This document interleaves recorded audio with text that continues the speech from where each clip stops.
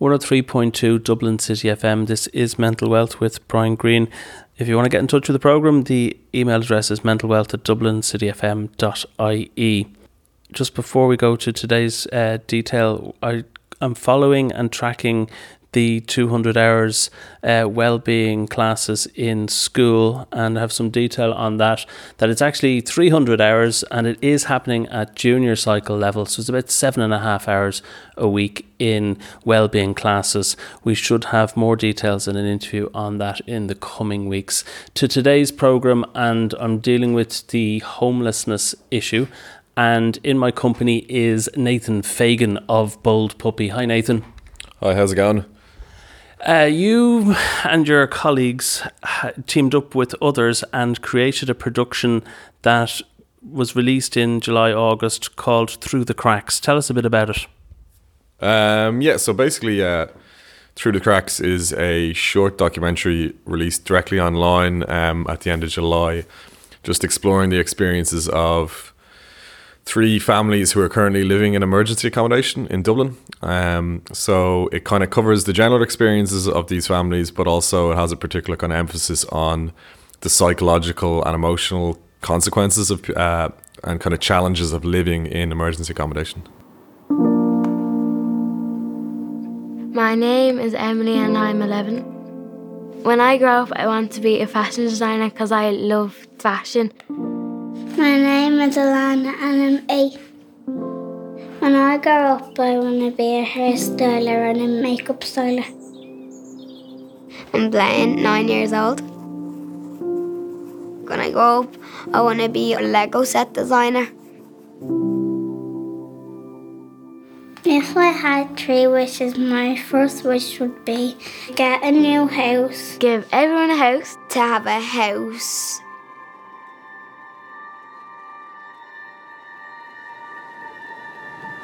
I was working part-time, so 25 hours a week. We lived in Crumlin for just over 2.5 years. I was renting an apartment for 9 years. Everything was safe, everyone kind of looked out for each other. And then the landlord just wanted to sell. For that kind of first couple of days, I was panicking. I was looking and looking and looking. The rental market had gone through the roof. I just couldn't afford anything on the rental market. There was no way I could afford it. So we became homeless. On the Monday morning, I went down to the homeless unit. All the homeless sector done was hand me a piece of paper with 2 phone numbers. One to self-accommodate, which is they give you a phone number and you have to ring all the hotels and B&Bs to try and get accommodation for the evening. I had just started a new job and you'd have to go into Parkgate Street and into the corporation and into all these places, and I ended up having to leave the job. Trying to run around in a panic, it wasn't feasible, it wasn't working out. If you don't find a hotel or B&B before 4 p.m, you ring an emergency line. It was like 8 or 9 o'clock at night. We were waiting for a call to say, we have somewhere for you. So we were kind of just hanging around, walking around, waiting for a phone call. We had 2 suitcases and then I had my son's buggy, so it was a nightmare. Lots of hotel and B&Bs will just turn away families, myself included. This part was demoralising. I had worked my whole life. I had done everything possible to get ahead, but I kept falling behind. It was just a massive poverty trap. No matter what I'd done, it wasn't good enough. I felt like that I wasn't able to provide for my kids. I felt like it was all my fault. Like I blamed myself, saying like I'm their mother and I can't keep a roof over their heads. I just felt powerless and worthless and there was nothing I could do. How did it all come about? Basically, it kind of came out in a kind of organic way. So I was approached by a poet and a political activist called Ingrid Casey, who had been kind of wanting to do a project kind of exploring the current housing crisis for quite a long time. And in the past, she'd worked on kind of different kind of like campaigns and kind of projects surrounding homelessness. So yeah, I was approached by her and she wanted to make a documentary. And then she also had approached an old school friend of hers, Luke Daly, who's also a filmmaker. And then we decided to kind of come together and work on the project. So that's, yeah. It was first kind of screened in early August. What impact is it having as a film? Yeah, so it's kind of, I guess the online presence is, we had a small kind of screening with a panel Q&A at a gallery in town to launch the film, and we had kind of a talk with some activists and some of the mothers who feature in the film, and then we released it directly online. So up to now it's got about 75,000 views on Facebook and a good few thousand kind of views in general, but it seems to be kind of being shared around on Facebook and things like that. Yeah, it's got kind of quite a lot of media attention up to now. So the Irish Times, quite fortunately, did a piece on it and included a clip from the film, as did The Independent and a number of other publications. And we've had organised interviews with the mothers featured in the film on RT Radio and things like that. So that's been quite positive, because I suppose one of our main really goals with the film was really just to allow, on a kind of human level, people to hear the experiences of people who are living through the housing crisis. So yeah, and on that level we've definitely achieved what we set out to do, which was to give voice to people who aren't always able to kind of express their experiences in the media. Just your mind racing, all these thoughts going through your head, panicking about how my son was going to feel, what way it was going to affect him. So they had rang me about 8 p.m. saying they got me a women's kind of shelter, and I just thought, I can't do this. It was only 2 days like that and it felt like months. So the next day I just kept ringing and ringing and ringing. I just got through to the hotel that I'm in now, and just by chance a family had only moved out. One charity, they told me that if Parkgate Street didn't give me somewhere for the weekend, they'd pay for a hotel. So I had to go down to Parkgate Street, and they said that this hub was going to be the best thing ever. It was going to be great and much better than hotels. I actually presented myself and Emily to one hotel because I wanted them to see that we were real people. We just are in a tough spot at that time. When I did that, I actually secured us accommodation. The production style is that the audio that you hear are real families, real mothers in the process of looking to be homed, or they're moving between hubs and homes, and they're on waiting lists.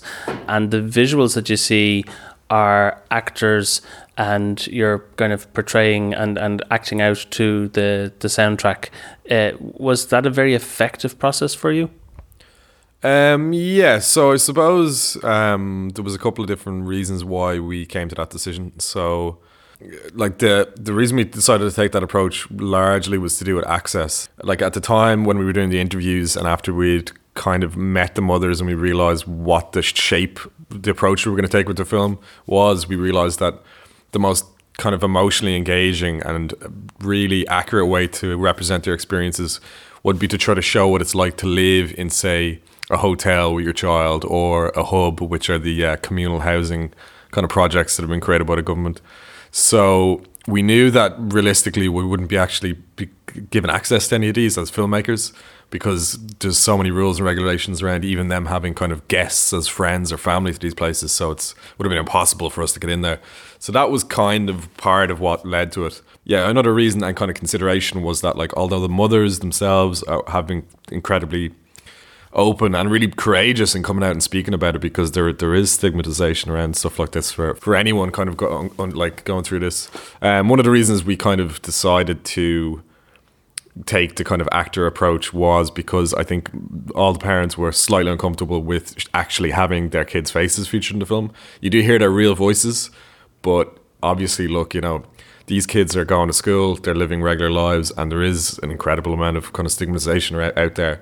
So I guess the concern of the parents and us was, let's try to avoid any kind of awkward situations where they're being identified as being part of a project, that could potentially have happened. So that's part of it as well. So I live in a hotel. It's really fancy inside, and there's a restaurant and a breakfast place. I play with my dolls and I do colouring and I read books.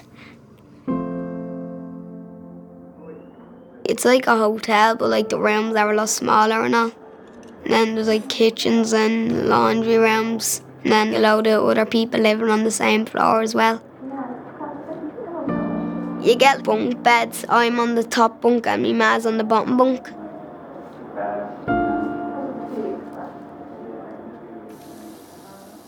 Most of the dinners at the hotel were just takeaways. There was no cooking, and it was small, and I had to stay in the same bed as my mum. Obviously, it's about 11 minutes long, but it's impactful in that 11 minutes. There's lots more footage that's created and captured before you make that. Your own feelings about homelessness from, a position you might have had before you went making this, and then what you learnt during the process. How have you been updated or educated on the area? Yeah, I mean, definitely. I think personally, anyway, and I think I can speak as well for my for Ingrid, who I worked with, and Luke as well. Is I think our understanding of homelessness and the housing crisis in Ireland, particularly, have definitely evolved and become much more nuanced. I think what really surprised me was really changed. What really surprised me, I think, was realizing that like all these mothers were working at the time.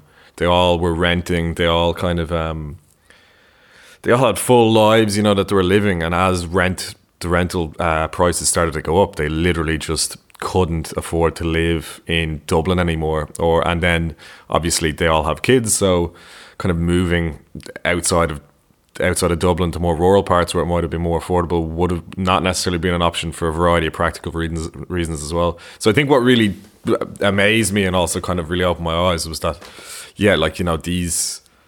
there's a huge amount of people in Ireland who are very close to finding themselves in the same situation. It's not these rare cases. It really is linked to the fact that the rental prices have become completely unmanageable here, and it astounds me that people could have jobs and kids and full families, and then within a couple of months they're suddenly homeless and destitute. That seems strange. Well, the hub is an old Magdalen laundry. Downstairs of the hub is lovely and bright and shiny. The rooms aren't. The walls are closing in on you. They're so small, they're claustrophobic, you feel like you can't breathe. The hotel we are in, we have a kitchen and I have washing facilities. So I think while I'm there, I think I'm kind of feeling not too bad. Now like I have kind of nobody to talk to when I'm up in the hotel. Where I used to go out the front garden, have a cigarette, and there'd be somebody out and you'd have a little chat with them for a couple of minutes. I know that they're trying their best, but it's not made for families to live in. I know it's not a prison, but sometimes you feel like you've done something wrong or you're looked down on. You can feel yourself becoming institutionalised. If they're playing and they're getting a bit hyper, I'm constantly telling them to shut up and be quiet, because on the rules they tell you keep the noise down, keep this, keep that. The worst thing for me though was Emily constantly asking, how much longer are we going to be here? How much longer? How much longer? How much longer? My daughter's asking her friends to sleep over, and I obviously have to say, well, they can't. We're just not allowed visitors. There's nobody his age in the hub. He's nobody to play with. He's around adult conversations too much. People in the hub would have a lot of their own issues and then all living on top of each other. It can become explosive. It can be a lot of fights, a lot of language, things that shouldn't be going on around kids. It's a very emotive piece to watch, and it has echoes for me of Cathy Come Home, Ken Loach from the 1960s. And we're back in this kind of position again, decades after the 60s and 100 years after tenements in this city of Dublin. People are in a housing crisis again. the emotive piece is because it is an emotive issue. The well-being and the mental health of the people involved in the project, how could you report on that? How did you find them being affected in their mental well-being? Yeah, so like that was definitely when we originally started, before we'd interviewed anyone, we had a kind of general understanding of what the issues were. And then once so obviously well before we filmed anything, we did audio interviews and we met all the mothers and everyone involved. And that's how we kind of came up with the structure of the film. But yeah, pretty quickly after we had done the interviews, we realized there was a corollary among all their experiences was the mental health kind of consequences for the kids and for themselves. And that was obviously something that we just saw being discussed quite in depth across all their experiences. So yeah, we just from that we kind of decided actually this is something that we should probably focus on, because obviously, there's a lot of different negative aspects to this experience for individuals, but at the same time I think what to me anyway is probably potentially the most long-lasting damaging aspect is the mental health consequences. I think really interestingly is one of the mothers featured in the film, Jenny, when she was younger, when she was 13, she ended up living on the streets, and she was homeless, and she subsequently managed to actually, I don't know how, through massive kind of, it's like amazing really when you think about it. She managed to pull herself out of it, get a job, when she was young, got an apartment, got her life completely on track, and then had her first child. And now she's unfortunately again going through the same experience. But what's fascinating about her and really interesting is that because of her experiences when she was younger, she knows and had lived through a number of quite serious kind of mental health issues, like mostly anxiety and, insomnia, and I guess, which makes a lot of sense. So I think having her kind of insight where she realized that she's seeing the same things happening to her son now, because although his situation is a little bit different, I think that really kind of opened her eyes to it. And, I think the thing that probably is really important for people to understand is that, once people are housed, it's not necessarily like within a couple of months, that's it now. They can put that behind them. I mean, people could live with this potentially for, 5-10 years, and it might be a very long road potentially to get over the kind of mental health, emotional and psychological kind of issues that arise because of it. So I think that's an important thing that needs to be taken into account, Before that, I had been homeless before. I lived on the streets when I was 13. One of them kids that fell through the cracks. So I've kind of experienced it from both sides. Growing up after being homeless, I would have had a lot of mental health issues. When I was 23, I had my son. It was the first kind of unconditional love in my life. I learned to tackle my mental health issues then. To become homeless again, it just kind of like comes flooding back. The anxiety, the depression, the thoughts. I never thought like my child would end up in that position, and I know he's not in the same position, but I'm watching him change. That's what gets to me. It's like, is he going to be my age still dealing with mental health issues? I think if this was not radio and a more visual piece, we could put clips up of the headlines: homeless crisis, housing crisis, homelessness. And it has been said to me that it in fact is not a crisis, because it is just a crisis for the people involved in the homelessness, but that in fact if it was looked at as an emergency, and that's more on the solution side. This was screened up in the Dáil last week, and it was seen by a wide range of politicians from all political parties and none. Is there any kind of sense of what the solutions are, and when are they going to come? In fact, let's put the when before the what. When is the solutions going to arrive, and what are the solutions you're hearing? Yeah, so it was definitely an interesting experience screening it in the Dáil, and we were fortunate to have quite a good turnout. And obviously I'm just speaking from my kind of personal perspective on this, and as I say, we're not politicians or policy makers or theorists, we're purely filmmakers. But having said that, yeah, I think actually what was quite encouraging was sitting in and listening to that there was a lot of passion in the room, and from people who are currently involved in policy, which is great. But I think what was interesting was I think that there is a sense maybe with kind of the way the main parties are kind of expressing this issue is that it's intractable, or that it's something that's inevitable. And I think what's really important is that that's not true, you know what I mean? And that's what I'm understanding from people who are very involved in the kind of the policy aspects of it, you know, and trying to understand what's actually going on. This is something that there are steps that can be taken to fix it seems. Obviously, I have no way to say when or how or exactly what that is, but it seems like there are definite things that can be done, and it seems to be it's a policy issue. That's what it is. Largely, it's a policy issue.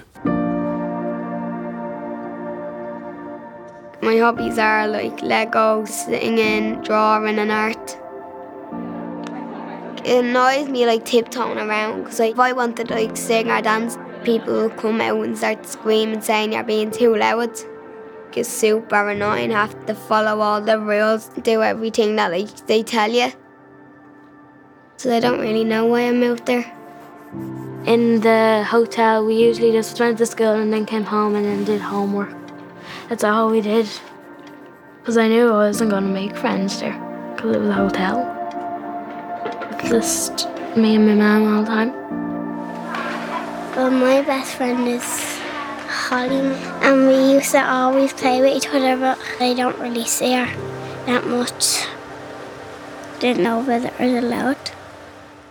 I encourage people to check out this film, because you're only hearing the very powerful audio here on the radio, and it's available at throughthecracks.ie, and do watch it. It's 11 minutes. It's very powerful. The power of film to tell a story like this. Obviously, advertising industry, the movie industry is multi-billion dollar and global, but the power to tell a local, very important story of true impact on people's lives. How has this project kind of opened your mind to that? Yeah, so I mean, in my personal background, I've made quite a few short documentaries in the past about, and some of them would definitely be kind of touching on social issues. So it's definitely something that as part of my kind of ethos as a filmmaker, as it is with Bowl Puppy in general.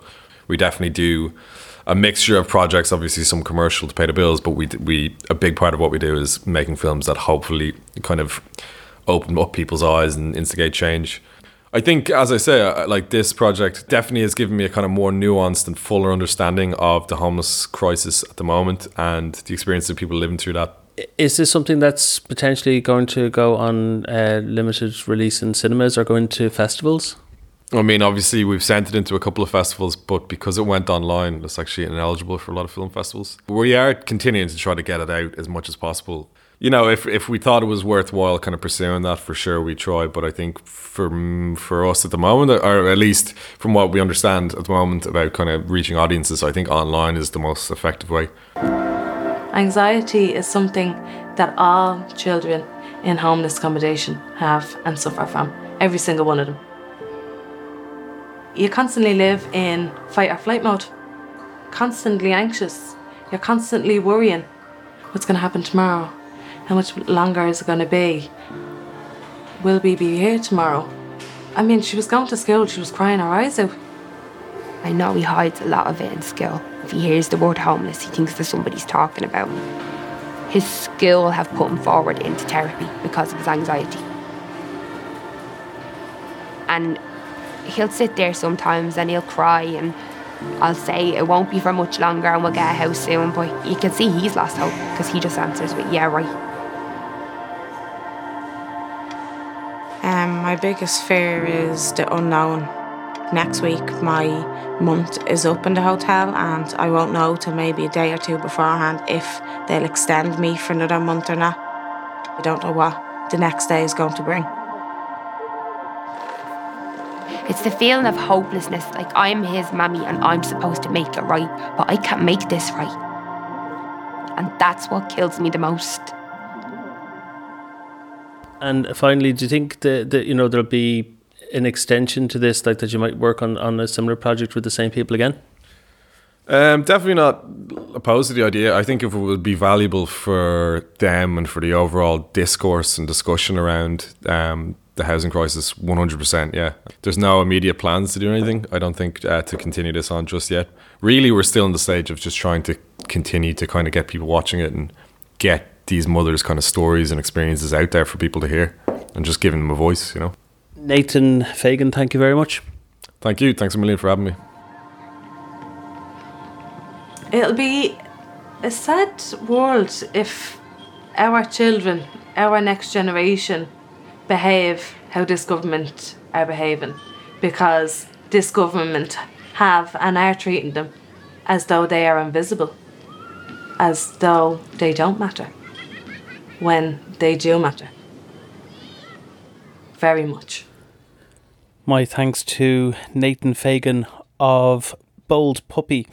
The credits for the production are as follows: directors Luke Daly, Nathan Fagan, producers Ingrid Casey and Bold Puppy, DOP Kevin Minogue, assistant camera was Andrew Moore, editor Nathan Fagan, sound operators Steve Jackson, Kieran Horgan and Barry Conley, music was by Stevie Dara, sound design Christopher Barry, sound mix by Colin McKenna and Jay Boland, and the colourist was Dan Moran. What a wonderful, wonderful film. Check it out, throughthecracks.ie. It's a really busy time of the year for mental health. It's Mental Health Month. Welcome to October, everybody. Mental Health Week is next week, and World Mental Health Day is always the 10th of October, which is also next week. Watch out for the following this week. Today, Peace Within Radio, and they are at peacewithinradio.com, are starting a fundraiser. They're set up a new mental health radio station in the UK. Check that out. Also, Walk on My Shoes Radio, WIMS FM, is back next week from Monday the 8th of October. Check them out in Dublin on 105.2 FM, and they've got a great lineup of programmes coming again for their 5th year. And just 2 more for this week: a free event on Thursday the 4th of October, Smock Alley, and it's on at 10:30 on Thursday morning. It's the HSE National Office of Suicide Prevention and the National Suicide Research Foundation, and they'll be hosting an event to launch their annual report for 2017. And finally, in Dublin 7, in St Oliver Plunkett Owen Rua GAA Club on the Navan Road, it's Mind Matters 2 from Plunkett's, and it's on from 7:30 to 10 o'clock on Thursday night. And the speakers are Kenneth Egan, Olympic boxing medalist, Hannah Tyrrell, Irish rugby player, and Professor Jim Lucy, Medical Director at St Patrick's Mental Health Services. That's Thursday night, 7:30, St Oliver Plunkett's, Navan Road, Dublin 7. That's all from this programme for this week. Thanks for listening. Do stay tuned to Dublin City FM throughout the day. I'll talk to you next week. Until then, take care, stay safe, have a great week. Bye bye.